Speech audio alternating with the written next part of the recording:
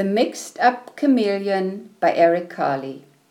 On a shiny green leaf sat a small green chameleon.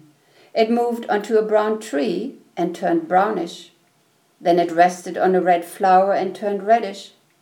When the chameleon moved slowly across the yellow sand, it turned yellowish. You could hardly see it. When the chameleon was warm and had something to eat, it turned sparkling green. But when it was cold and hungry, it turned gray and dull. When the chameleon was hungry, it sat still and waited. Only its eyes moved, up, down, sideways, until it spotted a fly. Then the chameleon's long, sticky tongue shot out and caught the fly. That was its life. It was not very exciting, but one day the chameleon saw a zoo. It had never seen so many beautiful animals. The chameleon thought, "How small I am, how slow, how weak. I wish I could be big and white like that polar bear." And the chameleon's wish came true. But was it happy? No.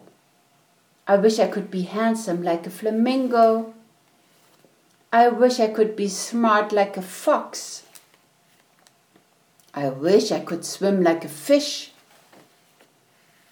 I wish I could run like a deer. I wish I could see things far away like a giraffe. I wish I could hide in a shell like a turtle. I wish I could be strong like an elephant. I wish I could be funny like a seal. I wish I could be like people." Just then a fly flew by. The chameleon was very hungry, but the chameleon was very mixed up. It was a little of this, and it was a little of that, and it could not catch that fly. "I wish I could be myself."